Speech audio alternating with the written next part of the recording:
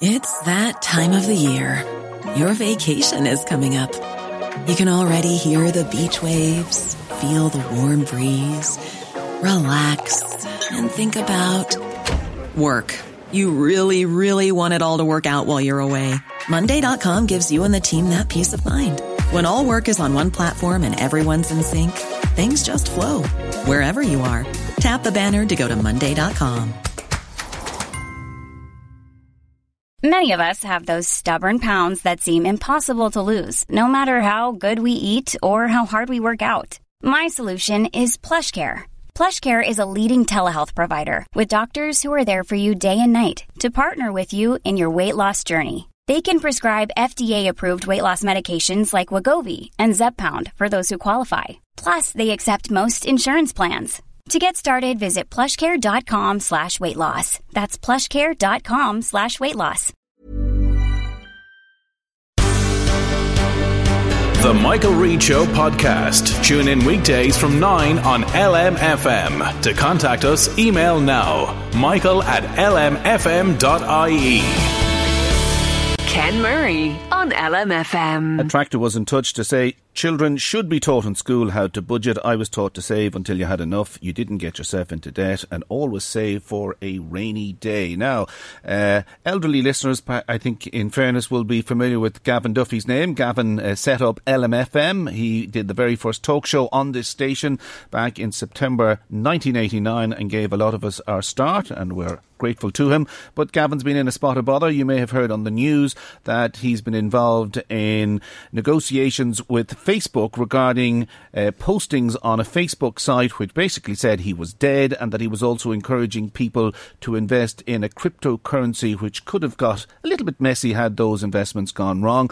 To find out the significance of this case and this settlement and what it means for ordinary members of the public who may have been defamed on social media, I'm joined on the line right now by barrister Michael O'Doherty, who specialises in internet law and also has written on this quite extensively.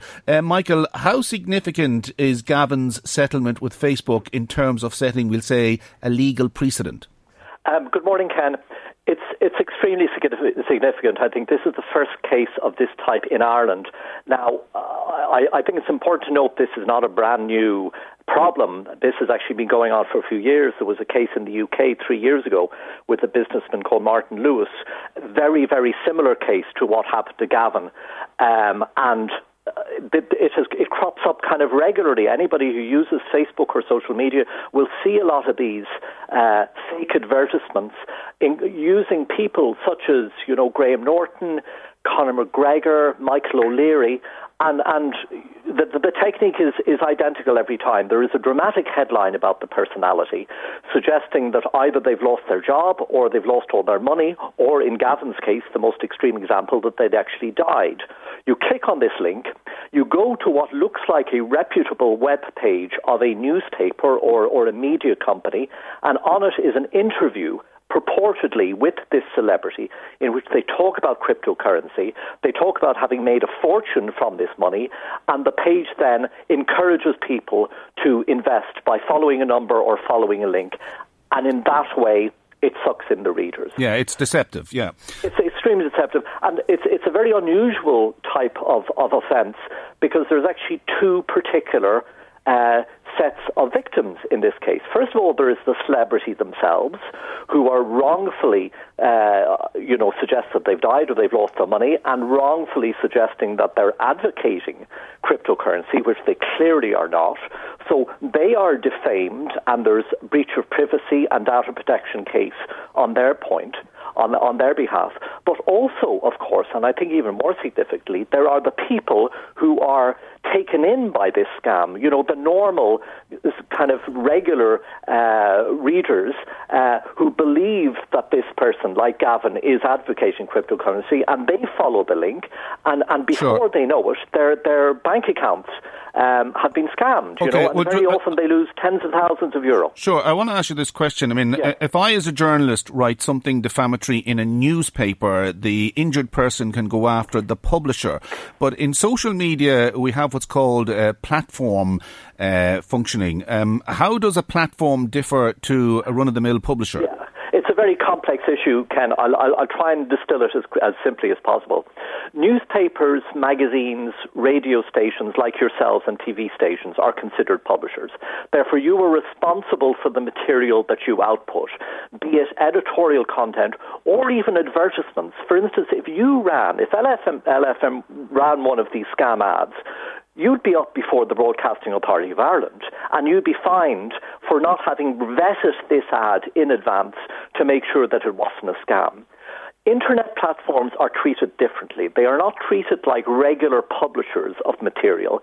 They are treated as hosts of material. So the view is that they allow other people to publish their stuff and they are not publishers themselves. Now, I should state that kind of idea is being challenged increasingly in the courts, not so much in Ireland but abroad, and I think there's certainly going to be developments on that front.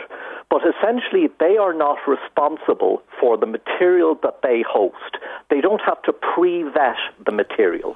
They can basically put it out there.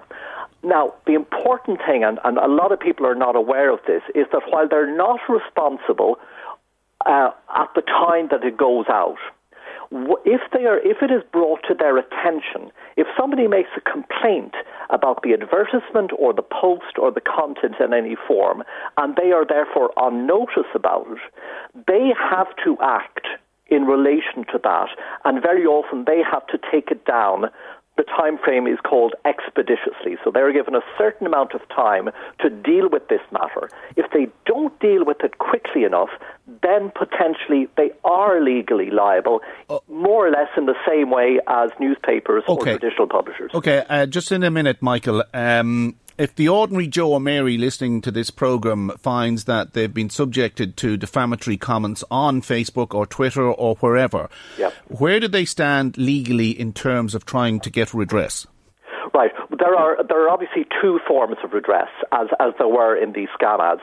There is the person who creates the material, so the person who actually posts it themselves, and then technically there is the platform itself. Obviously, the person posting it is a more obvious target because they're the one who create the material. The problem with that is anonymity. Very often, it's difficult to find out who exactly is behind the post. And the other problem is very often they don't have any money. There's no point in chasing them because they can't pay you. So the issue then becomes should you be chasing the platform itself? Should you be chasing Facebook or Twitter or Google? As I said, they have immunity for the material when it goes up, but if you make a complaint and it stays up, in theory, you could then bring a case against Facebook, Google or Twitter, similar to the way Gavin Duffy has done.